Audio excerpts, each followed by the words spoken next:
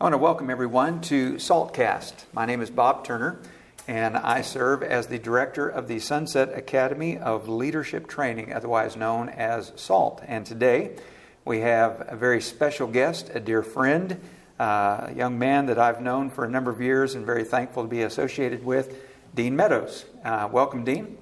What's going on, Bob? It's good to be on the SaltCast. Well, I'm glad to have you on the SaltCast. Dean serves as the executive director of the Daily Apologist, and he has pursued his educational field in the area of apologetics and got his master's degree in apologetics through Biola University, and is doing some incredible work, and I'm really looking forward to just digging into a number of areas that I think are going to be really helpful for leaders in the church to know about apologetics. But where I want us to start is tell us a little bit about the Daily Apologist, when it got started, why you got it started, and just what it does specifically. Right. So the Daily Apologist is a registered 501c3 nonprofit that's overseen by the Raleigh Church of Christ in Raleigh, North Carolina. And essentially what we do, there's two main pillars to our approach to apologetics. And the first piece is a hyper-focus on social media. Because of where we are in culture, because of where young people are as far as screen time, they are essentially everything that they get as far as information, whether that's stats, how to do stuff, relationships, are all focused on social media. So we're on Instagram, Facebook, Twitter, YouTube. That's kind of where we focus our first piece, and then we also provide blogs and podcasts as well. To give those free resources to young people, we answer tough objections to Christianity in a very systematic but simple way through that first pillar of what we do. The second thing that we've realized is that a lot of youth ministers, a lot of parents, a lot of campus ministers are not trained in apologetics. And so we provide another free resource called the Daily Apologist Online Training Center, in which we provide a free class right now in Apologetics 101, where you get a video for about 10 to 15 minutes, an interactive PDF that you can type in while the video is going, study question section, note-taking section. So by the time you go through all 13 videos, you've got material that you can study, but you can also impart to your students there. And so we're really excited also to announce, this might be the first announcement that we're making about it, that by the end of June, our second class on the historical defense of the resurrection will be out, featuring Bear Valley graduate Aaron Johnson. So we are super excited about that. I've kind of got the little sneak peek to the videos, and I am super excited about that class. So that's essentially what we do. And really the way that this all came about is through a young lady by the name of Kaylee Clary. I've known Kaylee for over a decade. Right. And Kaylee was essentially your prototypical solid Christian woman that grew up in the church her entire life. Parents were there as they walked through the door. You name it. Youth rally, conference, Bible camp, Bible study. She was there. And so she graduated and she went off to the University of North Carolina at Chapel Hill. And she took a class called Jesus in Film with a gentleman by the name of Bart Ehrman. Right. And Bart Ehrman, for those of you who may not know, wrote a best-selling book called Misquoting Jesus, the story of who changed the Bible and why. Wow. And so I was sitting as a full-time minister at the Gastonia Church of Christ one afternoon. And the way that our relationship worked, I was like a big brother. So I called her, checked it up on her, make sure she was doing well. Rarely did Kaylee call me and ask me how I was doing, right? That's just the way big brother works. So I get this call at 2 o'clock in the afternoon, and it's Kaylee. And I'm shocked. I'm like, okay, well, this is either a boy problem or this is a spiritual problem. And the Marine Corps, for those of you who may not know my background, is in the Marine Corps for 6 years. The Marine Corps has given me the tools to handle the boy, right? I can handle the boy problem. And so she called me and she said, Dean, I'm not sure about Christianity anymore. That was her first class, first semester of her first year in college. Wow. And so I was just shocked. Wishing it had been the boy. Right. Wishing it had been. Well, I would take the boy problem immediately. I said, so what's going on? And she was like, well, I'm taking this course called Jesus in Film. And it's not just about how Hollywood has portrayed Jesus in film. There's a lot of things that the professor is talking about. And I said, okay, well, let's sit down. You've got class Monday, Wednesday, Friday. Let's talk every day after class about what was taught. And at the time, I was at Biola University taking Scripture, Canon, and Authority, and we were studying Bart Ehrman. Oh, so good timing. Good timing, right? And so we got through that, and she's still faithful today. But what I realized is two things. One, not every college student has somebody in a master's program in apologetics that they can just pick up the phone and talk to. And then the next question I asked is, how is it that this local congregation that is sound, that is active, has invested 18 years in developing this young woman, and it takes one semester, one class, first year to just start to deconstruct that? And the answer that I got is that parents, youth ministers, elders, deacons, all the way down the line, they're not prepared. Right. And so that's where I said, okay, well, I've got to do something. And so I just said, okay, well, let's survey the landscape of apologetics in the church, and let's see if there are any blind spots, and then let's adapt our apologetics to meet that niche.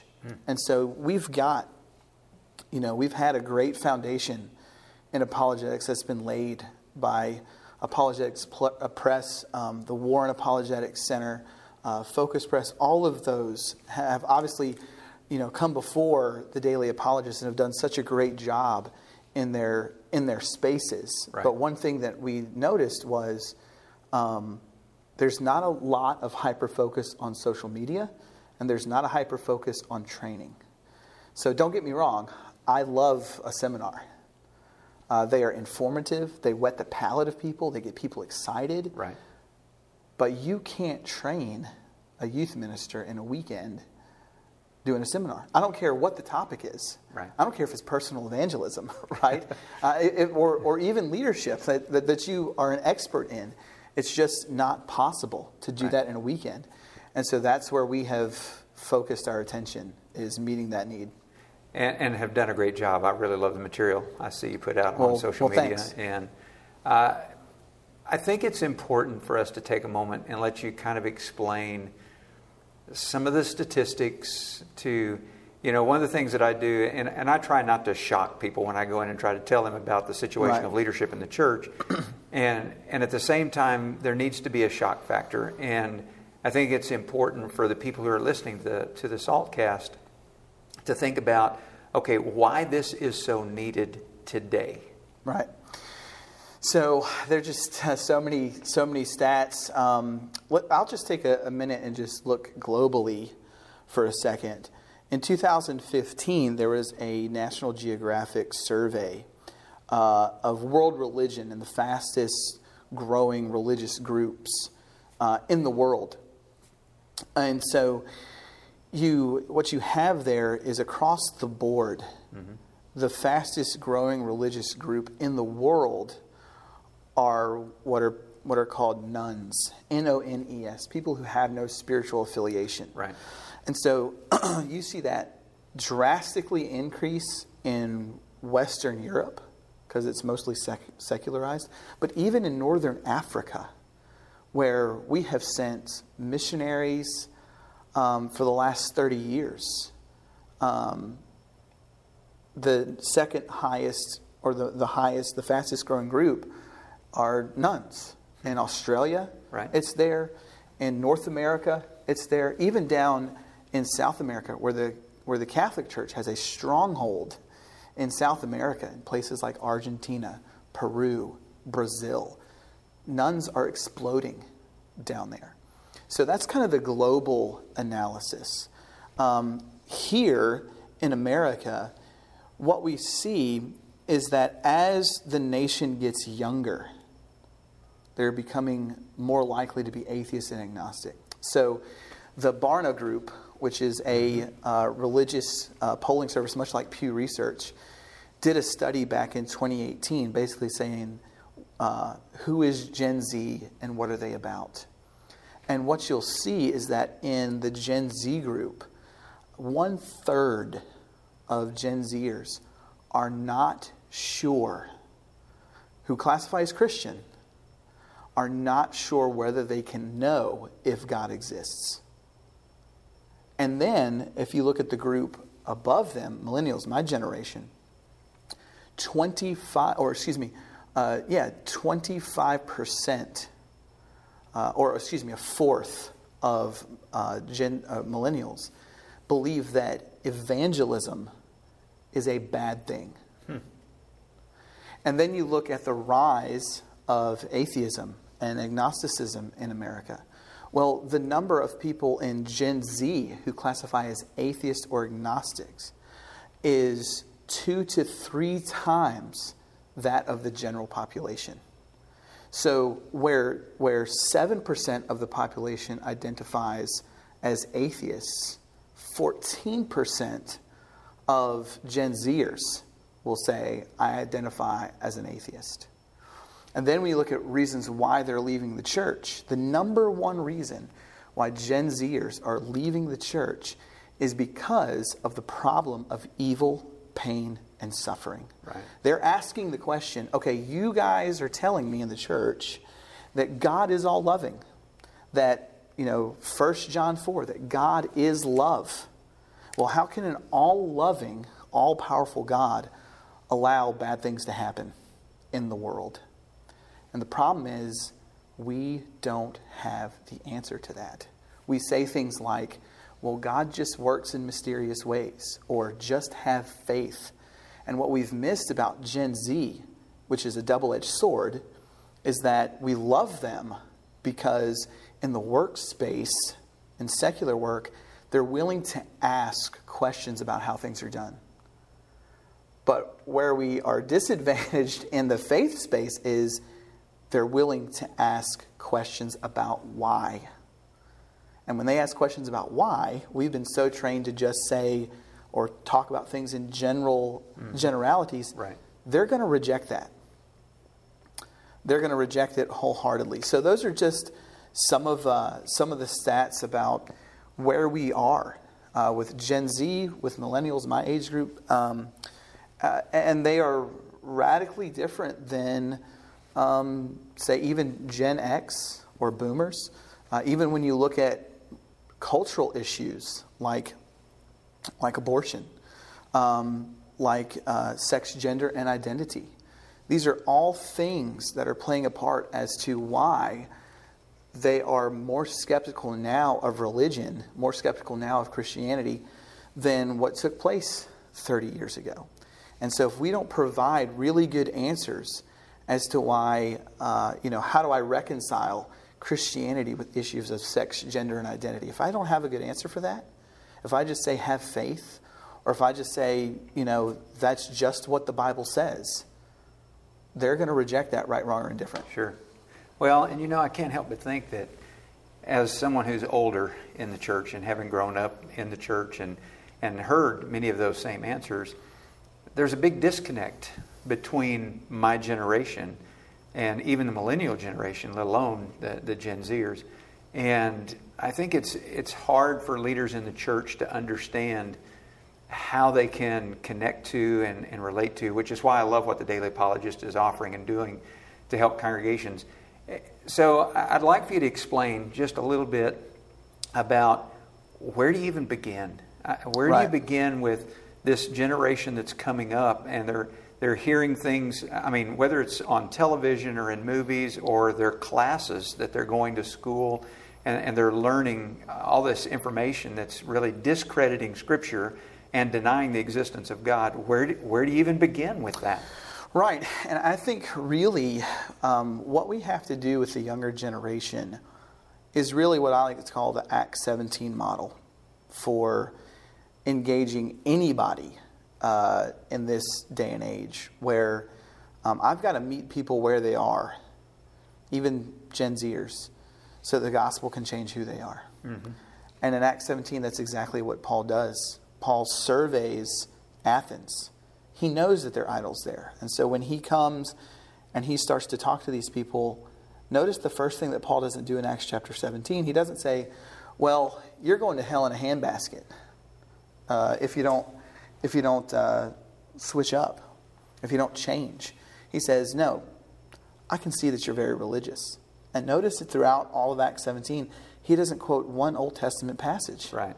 Not one. He goes, well, your poets say. And then that's where he leaps off to make the connection to the gospel. So first thing that I need to know about, first thing, if I want to reach Gen Z, I've got to know Gen Z. And I'm not just talking statistics. I'm just talking behavior analysis. I have to be willing to go and meet them, talk to them, engage them, and know who that person is on the other end, first and foremost. Because one of the things that Gen Z desperately needs and desires is relationship. Yes. They are super focused on relationship. That is partially why they are so attracted to social media. Because they can now connect with people who are literally thousands of miles away. So the first thing that I would do is I would say, I need to get to know that Gen Z person on the other end. And not just call them Gen Z. Okay, that's Michelle. Okay, that's Kaylee. All right, that's, Jacob. And be relational with that person. Second thing I need to do is I need to be available for that person. These are just basic building blocks of relationship. So that when the time comes, when they come to me, and this has happened recently with me. There's a young person who's saying, I have questions about homosexuality and Christianity. And basically the question is, if I'm gay, am I going to hell?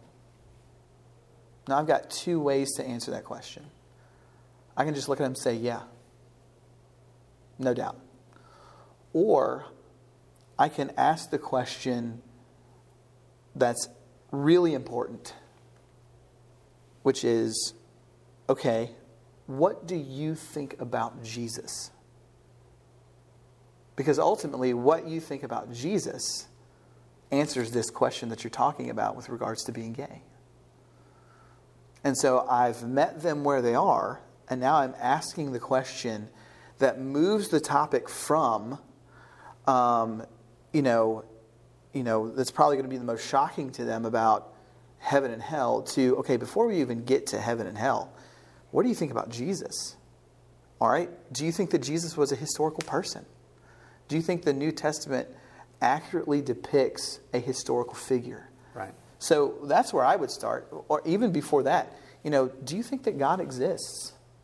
Right? So, all right, before we talk about if I'm gay and I'm going to hell, do you believe that God exists? Right. Okay, you believe that God exists. Okay, do you think that Jesus is what Scripture depicts him as? Right. And so I follow that line of thought, that train of thought, so that it's not just me opening up my Bible and saying, see, there it is right there. And you just need to believe that because it's right there. Sure. You need to believe the Bible because it's the Bible. Well, what if that Gen Zer doesn't believe that the Bible is inspired? Yeah. What if they don't think that it's historically reliable?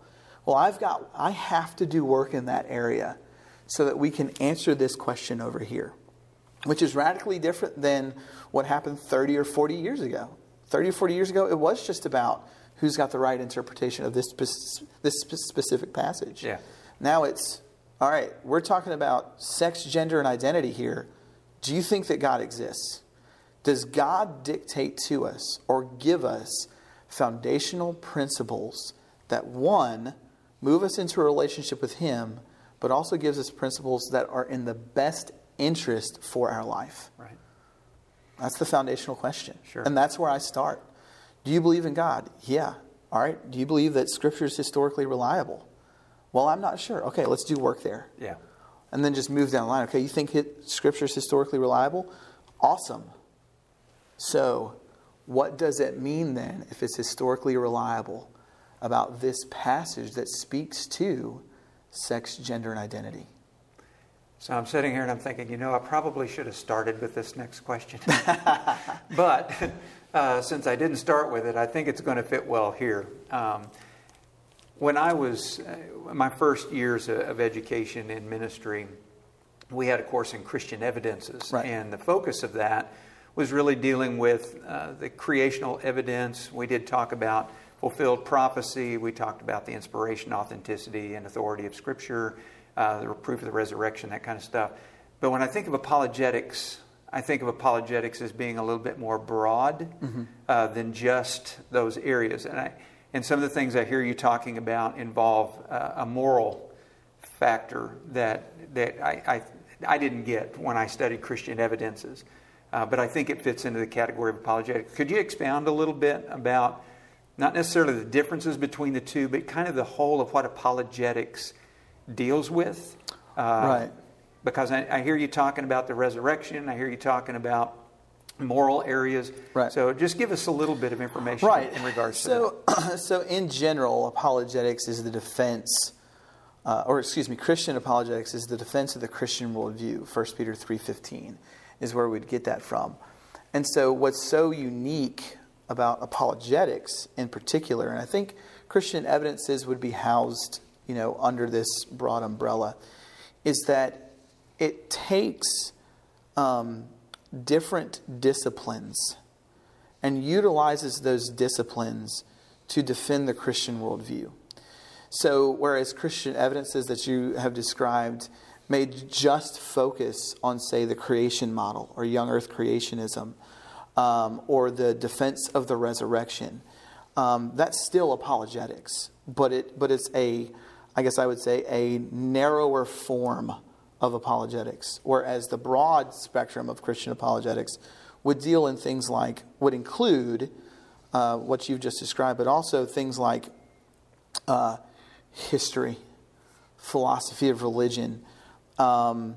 Science would definitely be in one of those. Might even take cosmology or physics and integrate those and say, as we view and interact in the world, what are the raw data points that we can draw from the world and use those to make a defense of Christianity?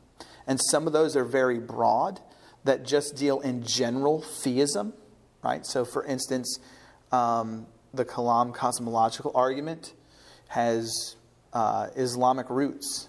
William Lane Craig comes along in 1979, updates it, and uses it for the defense of Christianity. So really what you're talking about are there arguments that are just there for defending general theism, like the moral argument, like the fine-tuning of the universe, like the Kalam argument. Those would be called general arguments for theism. Now where we get to Christian apologetics, they utilize those, but then we can move into more specific categories like historical reliability of the Old Testament, historical reliability of the New Testament, the case for the resurrection, or the historical reliability of Acts. So those are that's kind of a synopsis of the broad spectrum of apologetics, and there are really two divisions of that. Cases for general theism that Jews, Muslims, and Christians would use, and then what you're talking about, Christian evidence is, all right, let's defend the creation model in Genesis. Let's talk about the historical reliability of Acts. Let's talk about the defense of the resurrection. So that's kind of how I would couch those two things. Okay, good. That's helpful to me, and I know it's helpful to those who listen to. And so as we kind of wrap this up a little bit, I really want to turn our attention towards leaders in the church, because I know that from congregations I've visited with, and I know congregations that you've worked with and talked to, there doesn't seem to be as, I guess, an urgency is the term I'm thinking of, as to why leaders need to know about apologetics and what they should be doing in the field of apologetics within the congregation to help prepare their young people for the world that they're going to face and the educational background that they're going to get as they go through high school. I mean, I know a lot of this is being taught even at young ages in elementary school, up through high school, and then obviously into college level. So what would you encourage leaders within a congregation to be thinking about that they can do, maybe steps that they can take to address the need and to help prepare not just them, but to prepare the congregation for these kinds of areas? No, I think that's the most important question that you've asked during our conversation, because unfortunately, too often when it comes to just our response to culture is often more reactive than proactive. And I think there are at least a couple or more proactive steps that every congregation can take and every leader and leadership and eldership can take. Number one is get somebody trained in apologetics locally. And there are always going to be people in a congregation, in most congregations, that's the apologetics nerd. Okay? Right. Well, take that apologetics nerd and say, listen, we need you to develop curriculum, and we need you to teach that. And I would go one step further, that whoever the education elder is, or whoever the education deacon is, that apologetics has to be something that takes place every single year. 1 quarter should be dedicated to apologetics every single year, whether that's in the youth ministry area, the student ministry area, or the campus ministry area. Apologetics has to take place every year. That's number one. Get somebody trained in apologetics. And some good resources to do that would be William Lane Craig's book, On Guard, Lee Strobel's A Case for Faith, A Case for Christ. You can make curriculum off of that. We have a free online training that can take place. It's 13 videos. Average time on those is 15 minutes. And you got study questions and note-taking section that you can use. I would say another good book would be... Before you go on to the next resource, tell them where they can go to get the Daily Apologist material. Yeah, so you would just go to thedailyapologist.com or thedailyapologist.com/courses, and you can log on for free. You get your email, a password, and your course just drops right there into your own account. And as we add courses, it'll just be right there free in your account to get it. The only reason we ask for an email is to give a update monthly on what we're doing. So that's a resource that I'm obviously partial to. Well, I'm partial myself. That's the reason I wanted you to tell them where they could get it. And so I think the other thing that outside of getting somebody trained, I really think that elderships need to budget support for apologetics works. I think a lot of the apologetics works that we have in the church are great works that I think I wish I could take people behind the scenes about what goes into producing something like a 13-week video series, and the fact that all these organizations need support, and all these organizations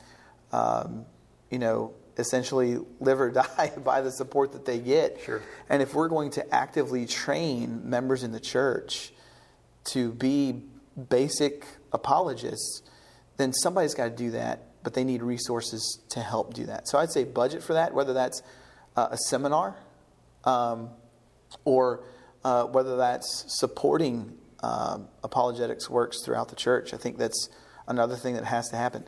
Maybe a more practical local thing that needs to happen is, as you develop your educational curriculum, from the time that they can crawl to the time they get into high school, incorporate apologetics in your Bible curriculum for young people.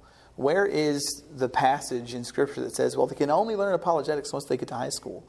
I mean, think about the quality of student that you can produce if we integrate apologetics from the time they go to kindergarten to the time that they graduate. That student will be well prepared, will not experience the shock value of college. It's not a safe fall against falling away, but the probability that student will thrive at college as opposed to just barely surviving at college, Right. is exponentially increased if we make this a part of the church's lifeblood. And I would say that evangelism in the 21st century looks a whole lot like apologetics, because that's where we are. Sure. And I think, the last thing that I'll say is elderships and leaders in the church can't be in denial about where we are. I think too many times we think that something like the 1940s or 50s is going to take place, and that's kind of the moral compass that we reside in. Sure. And we don't anymore. The days of, and I may get in trouble for this, but that's fine. But the days of walking door to door and telling people that they need to believe because John 3:16 says so are long gone. Yeah. And unless we prepare ourselves, we're going to have a tough time converting people in the next 30 to 50 years. Sure. So that's my synopsis. Well, and I can't even tell you how much I appreciate that, and just appreciate you and the work you're doing, and thankful to be a support of that, and thank you for taking time to visit with us today. And anytime, Bob. Anytime. Well, I fully am. I'm already intending to do this again, and maybe through a Zoom call where we can actually do some video where people can see you. But, awesome.